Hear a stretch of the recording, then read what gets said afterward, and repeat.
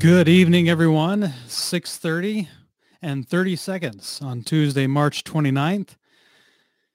And I am here this evening to finish up our sermon that I started on Sunday and didn't quite complete. So decided to hop on here like I have been the last many weeks and finish it up. But it's a beautiful sunny day out there. Have not been outside yet, so I don't really know. I've just heard rumors that it's a nice day. I've been here in my office trying to get caught up on things, failing to do so, but working feverishly to try to get caught up. Someday in the near future, I do have the faith that I will get caught up on my work.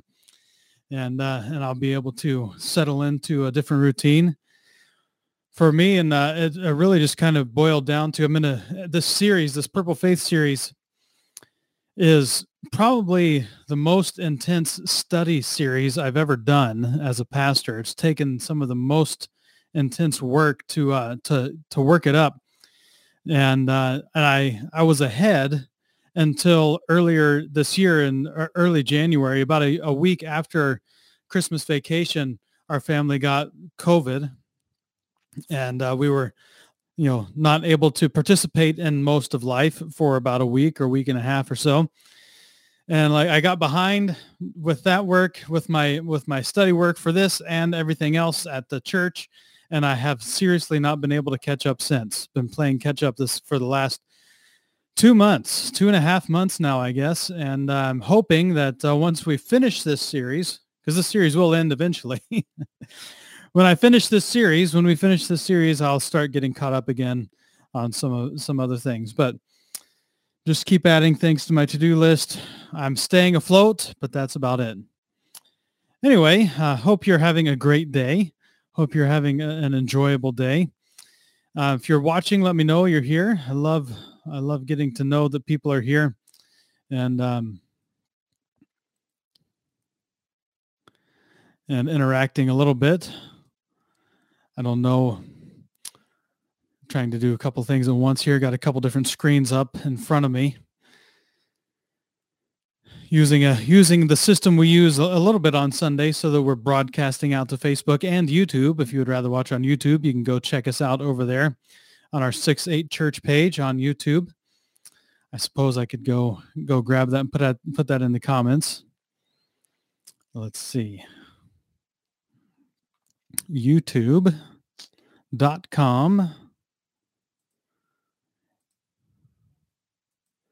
This is the page. I'm going to try to type it here and see if it shows up everywhere. Hopefully. I don't know if it will, but I tried. All right, so we're finishing up the agreement number 5. Agreement number 5, by the way, the simple version of it is, as a recipient of God's irrational grace in Jesus, I will seek to be irrational in showing grace to others. As a recipient of God's irrational grace in Jesus, I will seek to be irrational in showing grace to others. Here is that link. If you want to try to type it in, you're welcome to do so. We have received a crazy grace from God. We have not been punished as our sins deserve. God has shown us grace. He's given us grace upon grace, and we've been able to benefit from that, and we're blessed by God's grace. As someone who's received that great grace, then our job is to extend or show that same irrational grace to others. I will be the first to forgive, extending the generous grace of Jesus I have received to those around me. It doesn't matter if they deserve my forgiveness, because I didn't deserve God's forgiveness when he gave it to me. All of me has been redeemed, heart, mind, body, not just my soul. I've been bought with a price, therefore I cannot do whatever I want with my body. Because Jesus is the word that proceeds from the mouth of God, the words I speak will be words of life and not death. Because I have experienced God's redemption firsthand, I believe in redemption in all things. I believe in redemption for others and for our world. I will forgive as I have been forgiven. So that is the agreement number 5. As a recipient of God's irrational grace in Jesus, I will seek to be irrational in showing grace to others. On Sunday, we talked about Emmanuel AME Church and Reverend Thompson and how his wife was shot in that shooting on June 17th, 2015. And how he felt prompted, how he heard God speak to him and say to preach on Luke 17, a message of forgiveness. And we talked about the effect that had. We're gonna get into that just a little bit more as we finish up this evening. And I'm going to set something up right now as I'm thinking about it, because I don't have it set up for you to be able to hear the conclusion of that. Let's see. Where did I put those? It is right here on my desktop.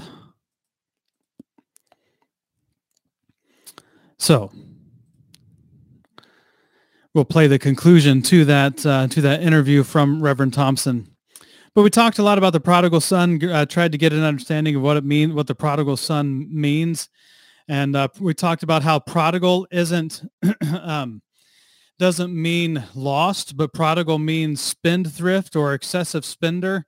And it also can mean irrational, that God is prodigal towards us in the way that he shows us grace.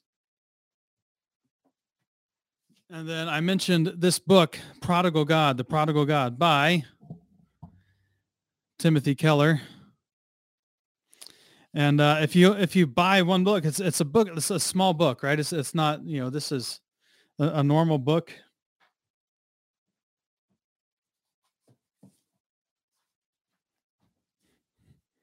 Another good book, by the way, if you want another good book to read. Jesus I Never Knew. But it's a small book, and it's thinner. It's a quick read.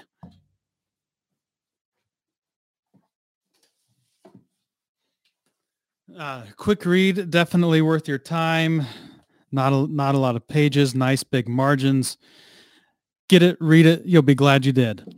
But we talked about how God is a prodigal God, that he shows us irrational grace and irrational love in the way that he has, provided for us. So we got into that. I'll be posting the sermon this evening, so you can go listen to that. It's also on our Facebook and YouTube page if you want to go get caught up there. We talked about our societal loss of grace and how we as Christians are probably at least partly to blame for cancel culture, because we've been doing it longer. That's the truth. We have been canceling things longer. Now, me personally, I have not been participating in that cancel culture that Christians did, boycotting Disney and a bunch of other things. There are lists online if you want to go see all the things that Christians have boycotted over the years. They're there. Lots of them. Like Ellen DeGeneres. Ellen DeGeneres got boycotted by Christians. So, there's lots of examples if you want to go look them up. But we're partly to blame. And I think at least part of the reason our society has so little grace is because the people who are supposed to be showing grace haven't been showing grace.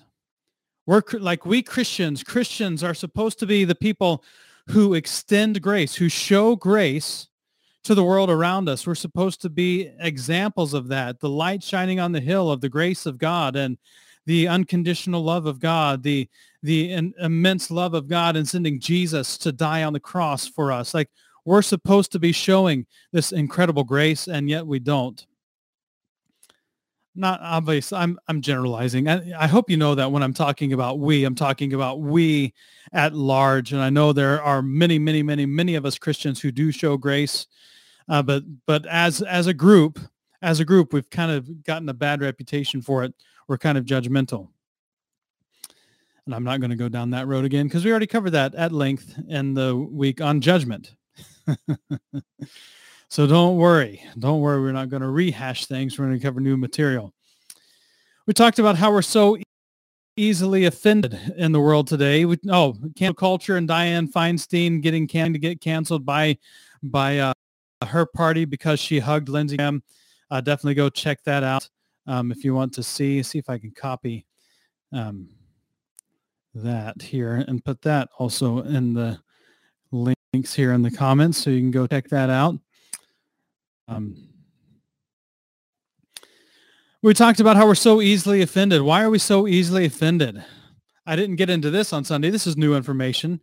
But part of the reason we're so easily offended is because we've gone away from overarching concepts in society, and we ourselves have become the arbiters of truth. We've become, we are my truth, right? Like we define truth and reality based on what we define truth and reality to be. And so we're so easily offended because things that didn't used to be attached to ultimate reality are now attached to ultimate reality because we define ultimate reality. And so when I say something is important to me, it's not just an idea that I think about, it's actually a part of my identity. And so that's a big part of the reason why we're so easily offended. I didn't talk about that on Sunday because I ran out of time, but definitely worth mentioning. We already covered that as well. We talked about the unmerciful servant and how I was actually redoing the math today as I was writing this out, trying to get a better definition, better writing of it. And I was way off on the math. Yeah, I didn't account for some things. It would take 200,000 years for this man who was forgiven by the king of 10,000 bags of gold that he owed the king. It would take approximately 200,000 years for this man to repay that debt. If you take the average salary of 50,000 in America, and then you add inflation to it, over 50 years, that 50,000 becomes something like 150,000 in salary. So in 150,000 years, if you're making $50,000 now, you'll be making $150,000 then. But that's, but if you just take $50,000, multiply that out over 200,000 years, you get $10 billion. But then you add inflation to that, you're talking trillions, gazillions. I don't even know, a Google, GOOGOL, which is 10 to the 100th power. It's a lot of money. It's an irreconcilable debt. The servant couldn't pay it back. And yet the king forgives him. And then that servant proceeds to go out and find somebody who owes him just like 100 silver coins, like a month, a couple weeks, maybe, depending on how much you're making. Not a lot of money. And depending on when, still even, it could be even less money. So, but he goes out and finds the servant who owes him, and he chokes him, throws him into debtor's prison until he pays back every cent. The master calls back in the first servant and calls him wicked. I canceled all that debt of yours, but you couldn't have had mercy on your fellow servant. So we talked about that, and then we kind of finished up there because, we didn't quite finish up there. I covered a little bit more like vengeance, redemption, the kingdom of heaven is like, how we're supposed to be bringing the kingdom of heaven to earth, and how we don't really have enemies because God has enemies. God has people who are living opposed to him. We have one enemy, that's Satan, who's actively working against us. But Paul says our enemy is not flesh and blood, right? Our enemy is principalities and rulers of the darkness. That's Satan. That's our enemy. Our fellow citizens of earth are not our enemies. They may feel like enemies because they oppose us, but they're not our enemies because ultimately they're not opposed to us. They're opposed to the one we represent, which is God himself. Right? Yeah, we represent God. We're representatives of God. We're representatives of the kingdom of God. And so when it feels like someone is opposed to us, they're actually opposing God. And those who are not yet believers, as Scripture lays it out, are living in rebellion and in opposition to God. They're enemies of God, Romans 5:8. And Jesus died for us while we were still enemies, and so we don't have enemies because we don't want to be opposed to people whom Jesus has died for. So we're all citizens of earth, and some of us are citizens of God's kingdom, and our job is to be ambassadors, bringing people out of the kingdom of darkness into the kingdom of light. So we don't have enemies. right? We've been redeemed by the blood of Jesus, and we're on God's team. So we really have no reason to seek out vengeance when someone wrongs us. We have no reason to go after someone who offends us, because they haven't truly offended us. They've offended something about God in us. So as Paul said, don't be overcome by evil, but overcome evil with good. Don't take revenge, but leave room for God's wrath. God, as we know, as we already talked about in the week on judgment, there is a judgment that God is going to bring at some point in time. And he will get justice at that point in time. And it's his job to get justice, not ours. So let's talk about forgiveness. See, tomorrow, actually, great timing, really good timing. The Girl on a Hill podcast is going to be releasing an episode on forgiveness. So I encourage you to listen to that. If you're watching this live on Tuesday evening, it hasn't aired yet, but after that, it's aired. Go get it. You can go get it now. But we are supposed to be irrational in giving out grace, which means we as Christians need to be great forgivers. We need to be really good at forgiving people. Now, remember, when we talk about prayer, Jesus, when he taught about prayer in Matthew chapter 6, after he taught about prayer, in the prayer, he said, forgive us our sins as we forgive those who have sinned against us. But right after that, he gave just a little commentary. His commentary wasn't about prayer. His commentary wasn't about communion with God. His commentary was about forgiving other people.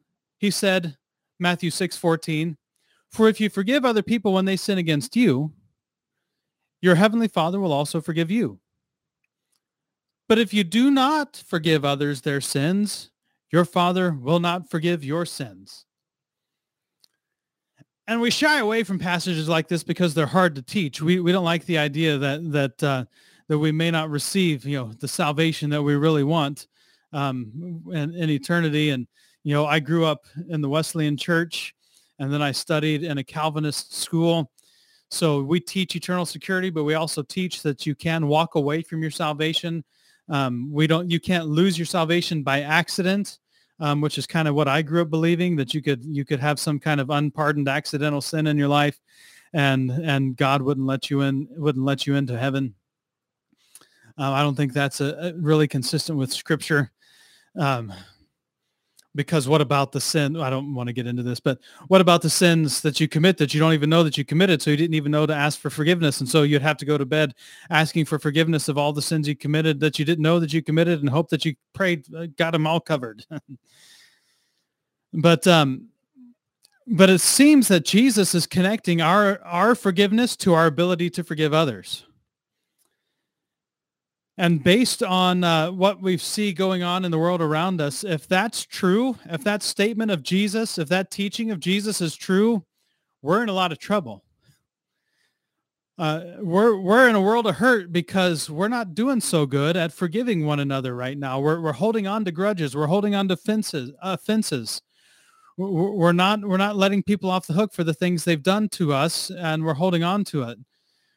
But God demonstrates his own love toward us in that while we were yet sinners, Christ died for us, Romans 5:8.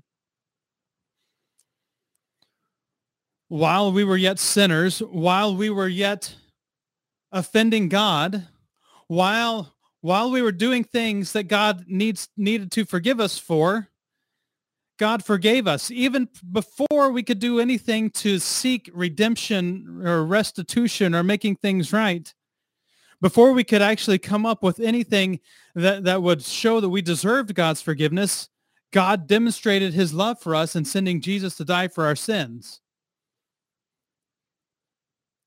So then if we are supposed to be becoming like Christ, be little Christ, the word Christian means little Christ.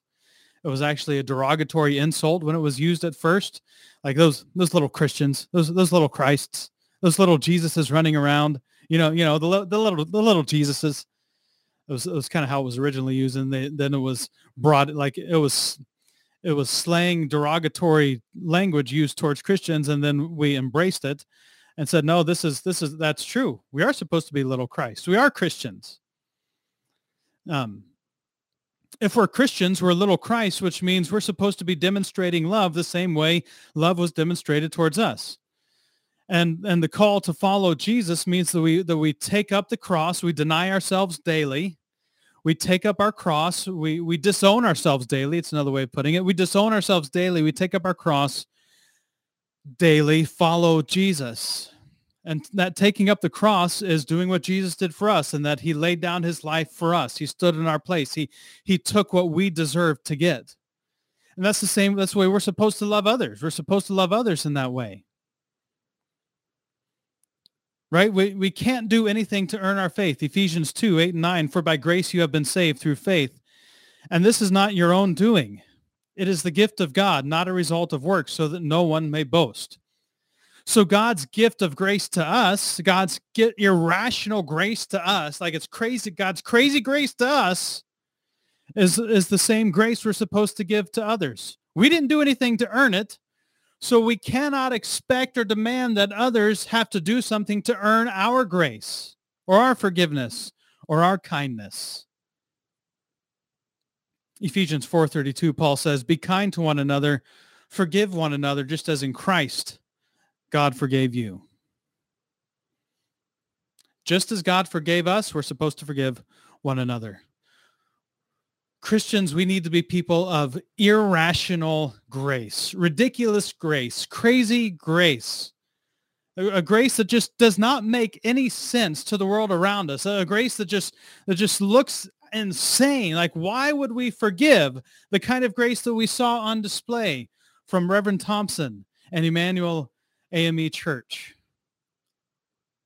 That's an irrational grace that they showed.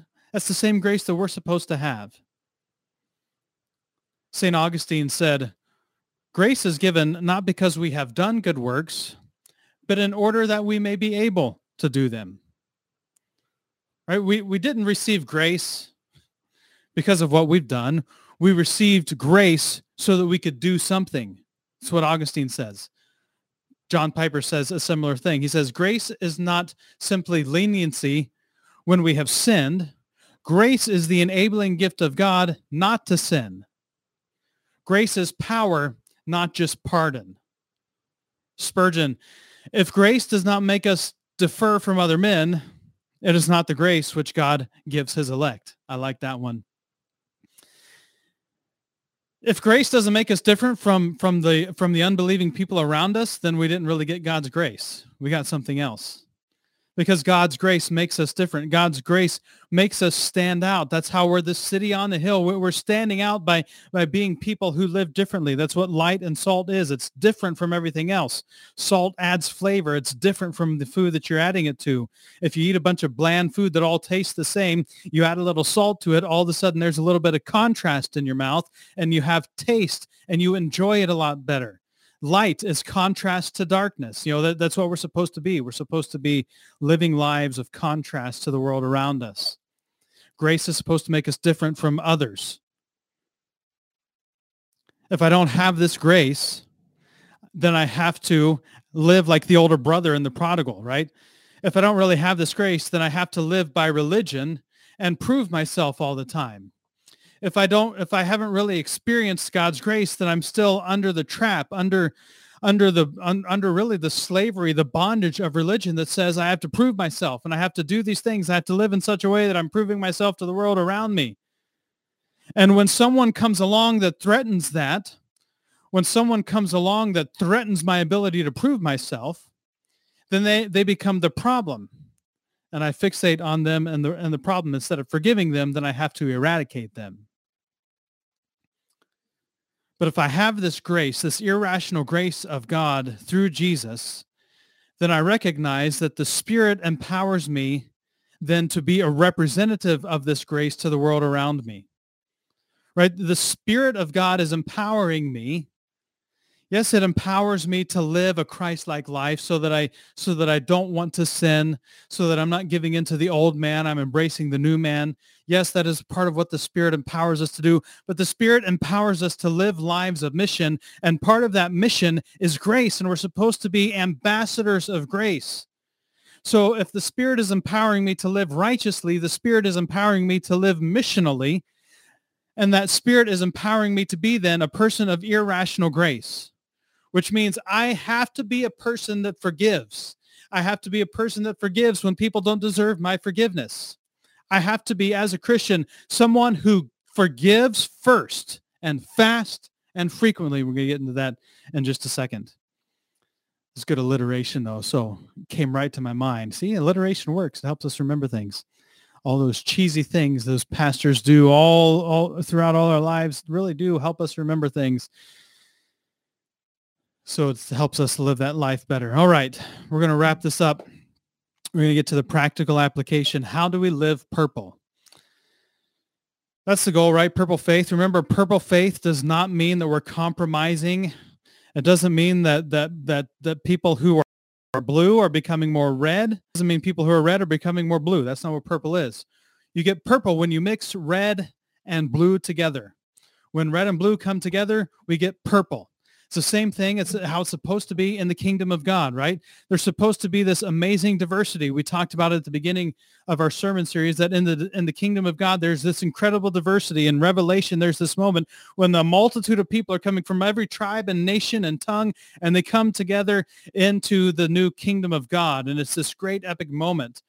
And we talked about how people who come from all these different backgrounds, this diversity of upbringing and thought and all that, they're going to come together at that table. They're going to have different beliefs, different thoughts, different ideologies, but yet they're going to be unified by one thing, the overarching thing that we've been talking about this whole series. They're going to be unified by the blood of Jesus. They're going to be wearing his righteousness as their robe, and they will be able to come together under that one banner of Jesus. So we're living purple. We're coming together, red and blue, and we're living by these higher agreements. And part of one of those higher agreements, agreement number 5, is to be a person of irrational grace because we've received irrational grace. Point number 1, we're wrapping this up. Living purple. How do we live purple? How do we live out this, this incredible grace and forgiveness of people of irrational grace? Number 1, we have to embrace our own redemption, remember our own rebellion, focus on the Father, not the fortune. Right? We have to remember where we came from. We have to remember our own rebellion in our life, and then we have to focus on what we get from forgiveness, which is the Father, not his fortune. In 1 Timothy chapter 1, Paul is talking about his life. And he says this, he says, I thank Christ Jesus our Lord, who has given me strength, that he considered me trustworthy, appointing me to his service. And then he remembers his rebellion. He remembers where he came from. He says, even though I was once a blasphemer and a persecutor and a violent man, I was shown mercy because I acted in ignorance and unbelief. The grace of our Lord was poured out on me abundantly, along with the faith and love that are in Christ Jesus. Here is a trustworthy saying that deserves full acceptance. Christ Jesus came into the world to save sinners, of whom I am the worst. But for that very reason, I was shown mercy, so that in me, the worst of sinners, Christ Jesus might display his immense patience as an example for those who would believe in him and receive eternal life. Now to the King, eternal, immortal, invisible, the only God, be honor and glory forever and ever. Amen. You see it there when we remember how much God has saved us from and the grace he's given to us and the redemption he's brought into our life. We're just like Paul, we're prompted to worship in response. God's done these amazing things. He's shown me immense patience. Now to the immortal, invisible, only God be honor and glory forever and ever. Amen. Right? If we're going to live purple, we have to remember our own redemption. We have to remember our own rebellion. Look, Paul says right here, he says, here's a trustworthy saying that deserves full acceptance. Christ Jesus came into the world to save sinners, of whom I am the worst. We don't like it. We want to forget all of that. And I understand, that's not who I am. That's who I was. And now God redeemed me from that. And now he's making me a new person in Christ. The old is gone. The new is here. I've become this new person, a new creation. But at the same time, it was still me who did that. Like Paul is saying here, he remembers he was a blasphemer. He was a persecutor. He was a violent man. And that's putting it lightly. If you want to get the full picture of it, go read Acts chapter 22 through 26. And Paul really divulges his history and the horrible things that he did. He was responsible for ordering executions of Christians and the imprisonment of many Christians. And he had a reputation that people feared him, that when he came to town, they hid. Right? He was a blasphemer because he said that Jesus Christ was not the Messiah. He taught with his own mouth that Jesus Christ was not the Messiah. He was a persecutor. He persecuted Christians, and he was a violent man. He was a sinner. He was the worst of sinners. And yet he says, Jesus Christ came into the world to save people like me. Like Paul, we have to remember. We have to remember our own rebellion and what God has redeemed us from and what he's redeemed us into, so that we're reminded of the own grace, the irrational grace God has shown us in our own lives. And that as we remember our own redemption, we look on those who have not yet received that redemption, and we want them to see and experience that same irrational grace through us. And at the same time, we need to focus on the Father and not the fortune. Right? Because it's so easy for us Christians to get focused on that fortune, right? We've gone to thinking that heaven is eternity, and it's that mansion just over the hilltop. You remember this one? In that bright land where we'll never grow old. And someday yonder we will never more wander, but walk on streets that are purest gold. I didn't quite sing it right. I really should have sung it like this. And I'm not making fun of this, because this is where I grew up. I came from there, so I can sing it like this. And it's not making fun of them. This is how I heard it. I've got a mansion just over the hilltop, in that bright land where we'll never grow old. And someday yonder we'll never more wander, but walk on streets that are purest gold. Bum, ba-dum, dum, bum. That's the piano part finishing up there.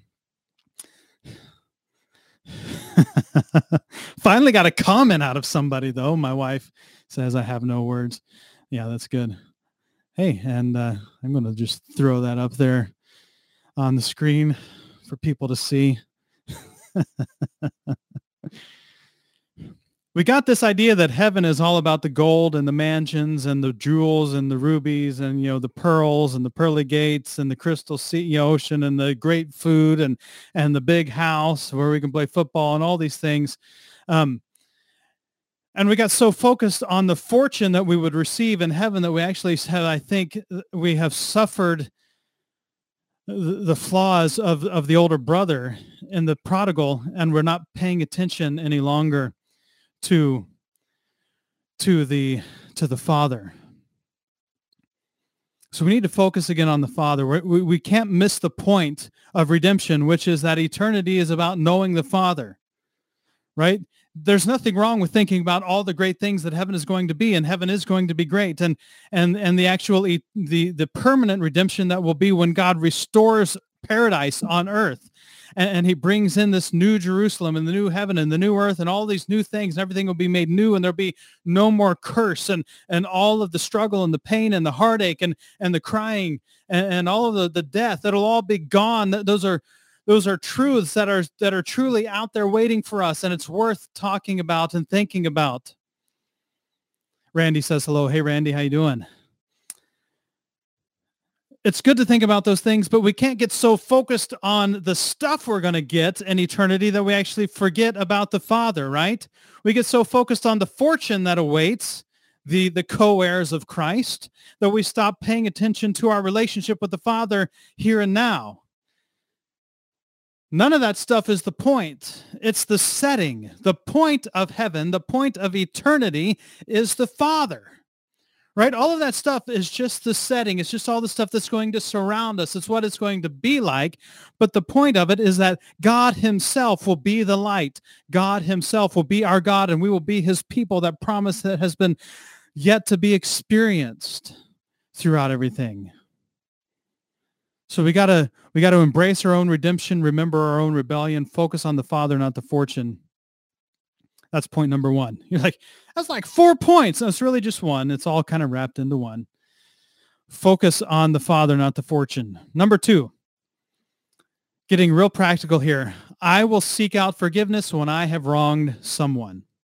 I will seek out forgiveness when I have wronged someone. If I have done something to offend someone and I become aware of an offense that I have caused, then I will seek out forgiveness. I will humble myself. I will not be proud. I will not be arrogant. I will not be someone who says that it's, well, if they're really offended, then they should come talk to me about it. If I know I have offended someone, I will seek out forgiveness when I have wronged someone. Matthew chapter 5, verse 23, Jesus says, if you are offering your gift at the altar and excuse me, if you're offering your gift at the altar, I'm going to have to take just something to drink.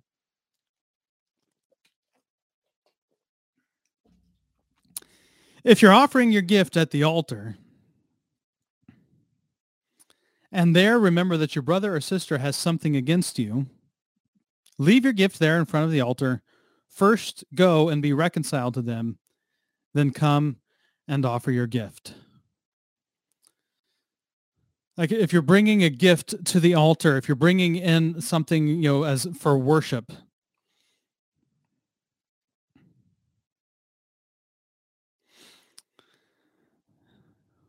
my wife says, just so you know, because it used to happen to us all the time. It happened again on Sunday during your sermon. Crystal and I just kept looking at each other wide-eyed because you would say something we had just said in our podcast on forgiveness. We just recorded an hour earlier. Yeah. So like I mentioned earlier this evening, go listen to that podcast when it drops tomorrow. The Girl on a Hill podcast tomorrow is about forgiveness. I forgot to put Randy's comment up there. Hello. You're doing great. I'm glad you're doing great, Randy. Throw that one up there because it's fun. It's fun to be able to do things like that. When we know we've offended someone, we need to go seek out reconciliation. That's what Jesus said to do. And then Zacchaeus is praised because of the way he seeks to make things right? Luke chapter 19, verse 8. Jesus is getting a hard time because he's at the dinner with Zacchaeus, and Zacchaeus stands up and says to the Lord, look, Lord, here and now I give half of my possessions to the poor, and if I have cheated anybody out of anything, I will pay back 4 times the amount. It's restitution, right? It's making amends. That's one of the steps, one of the 12 steps, right? It's making amends. It's seeking to make amends when you've done something wrong. Comes right out of Jesus's mouth. It's something that Jesus taught. So we need to remember our own rebellion and redemption. We need to focus on the Father, not the fortune.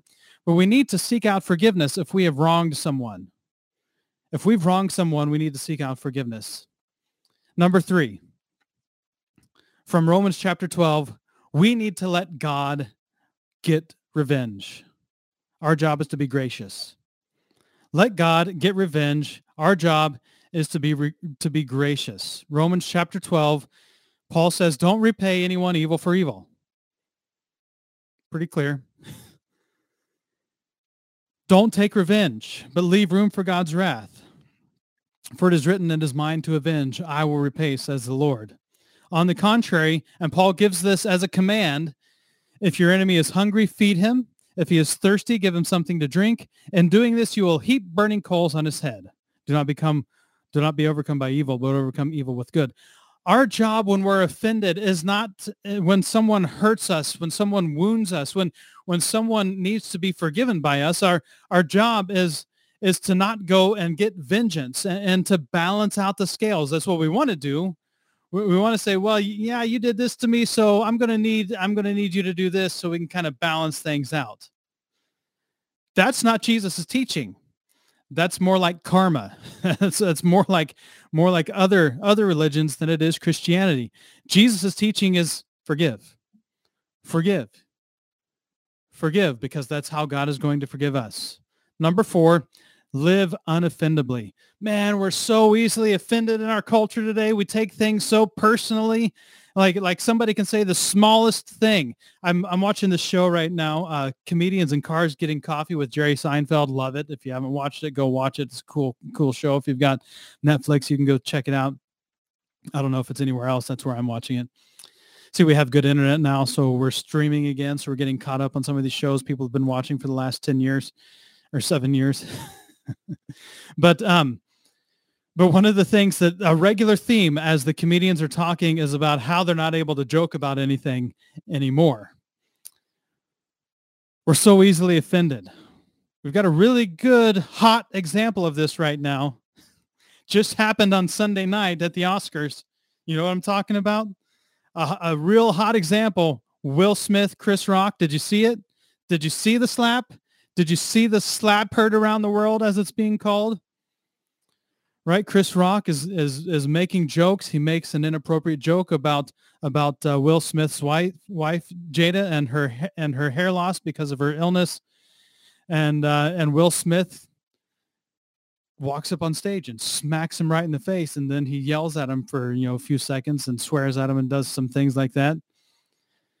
It's like, okay, so what's the right thing to do? Well, I mean, maybe Chris Rock shouldn't have made the joke, but it's his job to make jokes. That's why they bring him there. Maybe he didn't know that she was sick. Maybe he knew that she was sick and he made the joke and he shouldn't have, and that's inappropriate for him to do. So he needs to apologize for that. But that's kind of what the host does at the Oscars, is he makes fun of the famous people in the audience.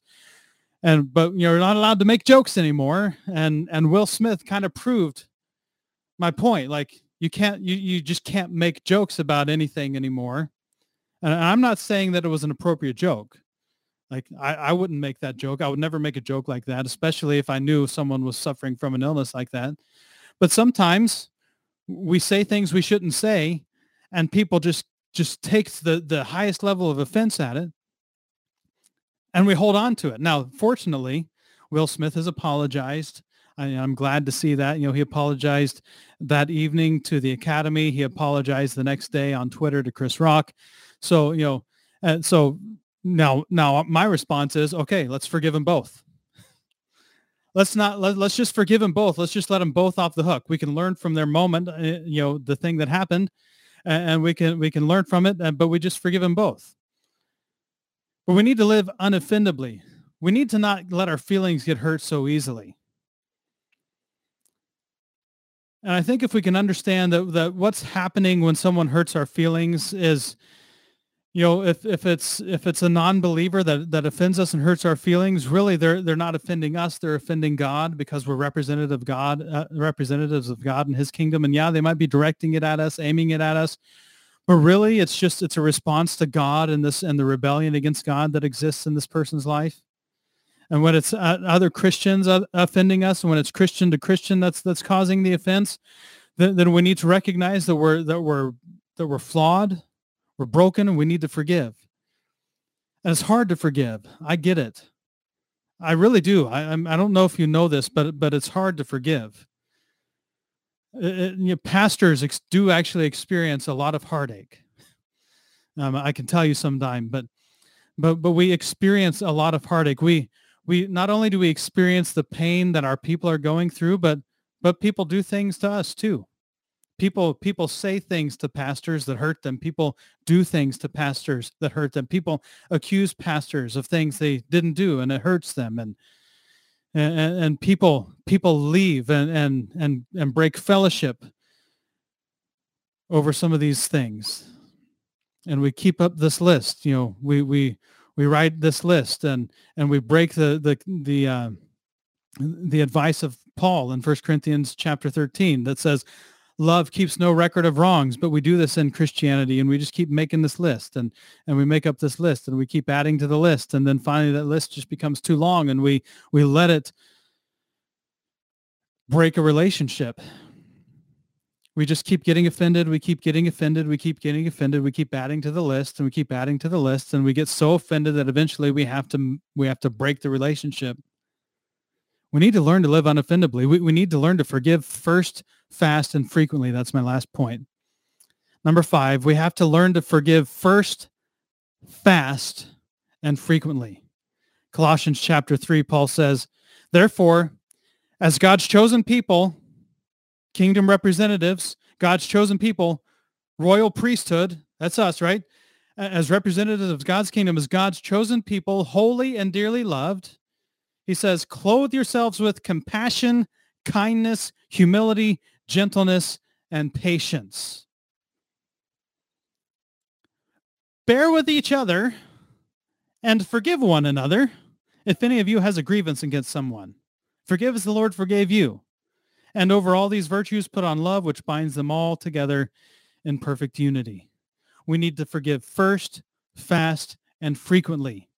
Bear with each other and forgive one another. Compassion, kindness, humility, gentleness, and patience. Forgive first, fast, and frequently. Keep on forgiving. Keep on being patient. The fruit of the Spirit is love, joy, peace, patience, kindness, goodness, faithfulness. Long-suffering is another way that it's put. Self-control. Randy says when he was in the VA Recovery Center, he learned a quote from Nelson Mandela. It goes, forgiveness liberates the soul. It removes fear. That is why it is such a powerful weapon. In fact, I have it framed and hanging on my wall. Forgiveness liberates the soul. It removes fear, and that's why it's such a powerful weapon. That's a good quote by someone who lived that out with his life. Yeah, it's as Reverend Thompson says, and is in the interview from Sunday that we talked about, the forgiveness sets you free. Forgiveness sets you free, right?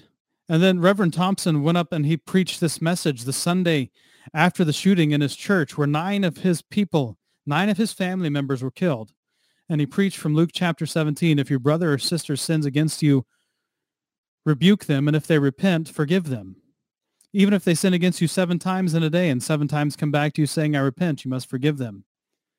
And they forgave, and they forgave, and they forgave, and they're continuing to forgive. I want to play again the closing of that story because it was so powerful. I have to get a couple of things set up here, but I want to end on that, not on me, and let that kind of be the final word. Here is Reverend Thompson's last thoughts here.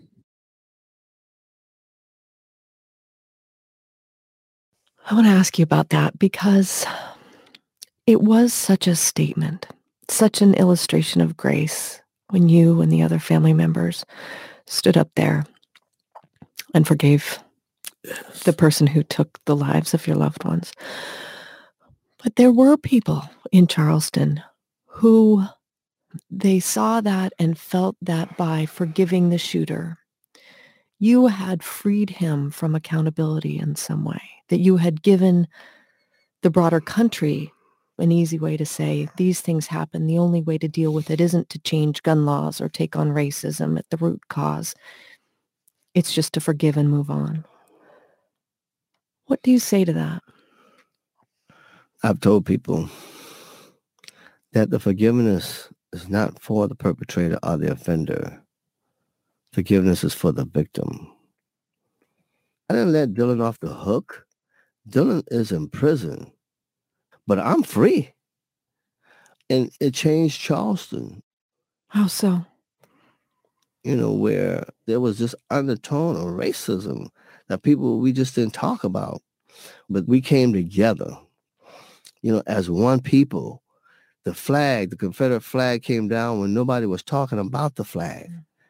It's just forgiveness just opened everybody's minds up and started to heal our city. There's a lot going on since that day. God took this tragedy and brought the good, and it all came from acts of forgiveness. Reverend Anthony Thompson, thank you so much for talking with us. You're welcome, and thank you for having me. Such a good interview. I put the link to that interview in the comments here if you want to go check that out. And man, just powerful. I loved his tone of voice when he said, "And I'm free." He says, "And I'm free. I'm free." Because he was able to forgive, he is free. It reminds me of the story of Joseph. And that song that we sing that goes along with it, it says, what you intended for evil, God used for good. Genesis chapter 50, I believe, is where that is found. Like what Dylan intended for evil, God has used for good. He's brought about, the forgiveness because and you heard it even in the interviewer's voice there. She said, I can't remember her name, but she said, everyone thought you're just letting him off the hook for what he did by forgiving him. And that's not right. You can't let him off the hook. He needs to pay. People need to pay when they make these mistakes. And yet he talked, they forgave. He taught forgiveness, and he talks forgiveness, and they went and showed forgiveness in the courtroom. And they talked about all the things that have changed in their city as a result of that act of forgiveness. How there had always been the undertone of racism in their community, and yet because they forgave, flags started coming down. Reconciliation started to happen. The racism just started to lose its power. And that's one of the things about forgiveness is that as long as we're not forgiving, whatever the sin is, whatever the offense is it holds its power, it holds its claws in us, like Randy was talking about. But when we forgive, it's like all of a sudden when we forgive, we've pulled the talons of that offense out of our heart, out of our soul, and we just let it fly and let it go. And all the fear and the shame and everything that came along with it is gone. Forgiveness is a powerful weapon. And that's how Mandela changed. Could have used so many examples here. Mandela is another good one. Thanks for that, Randy. We need to forgive first, fast, and frequently. All right. That's where I'm going to wrap it up. If you have any thoughts, comments, questions before we end the live stream here, go ahead and share those now. I really hope we can. I'm guessing that we who are listening to this probably already pretty good at forgiving. We're already pretty good forgivers, I would estimate. Maybe we've got some room for growth, I bet. If you're listening to this, you may feel like you're pretty good at forgiving already. But there's always room for improvement. And as God brings things to mind that we need to forgive, let's forgive first, fast, and frequently, and move on from it. And not let the cancer of a world in rebellion infect us by holding on to unforgiveness. But let's let God the healer, right? That's like he healed us from sin, but he's healing us from the effects of sin and the ongoing effects of sin in a broken world that we live in is the pain and frustration. And yet he can, through forgiveness, we can bring the grace of the kingdom of God into our world. And by his stripes, not only are our souls healed from our own sin, but that healing can come into the world around us as we become agents of forgiveness, as we live out this irrational grace in the world that we're living in. Thanks, Randy. I appreciate that. Let's close in prayer. Heavenly Father, thank you for your just ridiculous, insane, ununderstandable grace that you've given to us as your children. Thank you for the grace that's poured out, the way you loved us by sending Jesus to die on the cross for us, even while we were still living in rebellion against you. While we were still your enemies, you sent your son to die for us, who died in our place. He died the death we deserved to die. He lived the life we should have lived. And yet you just pour out so much on us through your son, Jesus Christ. Thank you for those of us who believe, who are washed in the blood of Jesus Christ and made white as snow and are no longer under the rule and reign of sin and rebellion. We have so much we can be thankful for. We've been so blessed by you just by saving us from our own sin. And yet we have so many more blessings beyond that. One of those blessings is being an agent of redemption in a world of rebellion. Father, help us to be agents of redemption in a world of rebellion, to be going out into the world on a regular basis, seeking to be ministers of reconciliation as we are ambassadors of the grace of the kingdom of God. And I pray, Father, that you would help us to restore the reputation of the church that has been marred by canceling things out that we have no business canceling, and boycotting things, and just all the ways that we're not forgiving people. Help us, Father, to bring back the testimony, the reputation of forgiveness, of crazy grace from Christians, and that the world would start to recognize that no matter how deeply we're offended, no matter the harm that has caused us, even if someone were to do a tragedy to us, like was experienced in Charleston, that we would still be able to forgive. And that forgiveness would be a testimony of the kingdom life and what it means to be in the kingdom of heaven, the kingdom of the eternal God. In Jesus' name, amen. All right. Have a wonderful evening. We'll see you this coming Sunday, 5:00, where we are having family. Like, what's your family known for? What's the recipe your family's known for? Make that and bring it and share it with us at 5 p.m. this coming Sunday, where we share a meal and we talk about the next agreement in our Purple Faith series. Only 2 left. We're just about done. So 6 and 7, and then it's actually Easter after that. So have a wonderful evening. We'll talk to you very soon.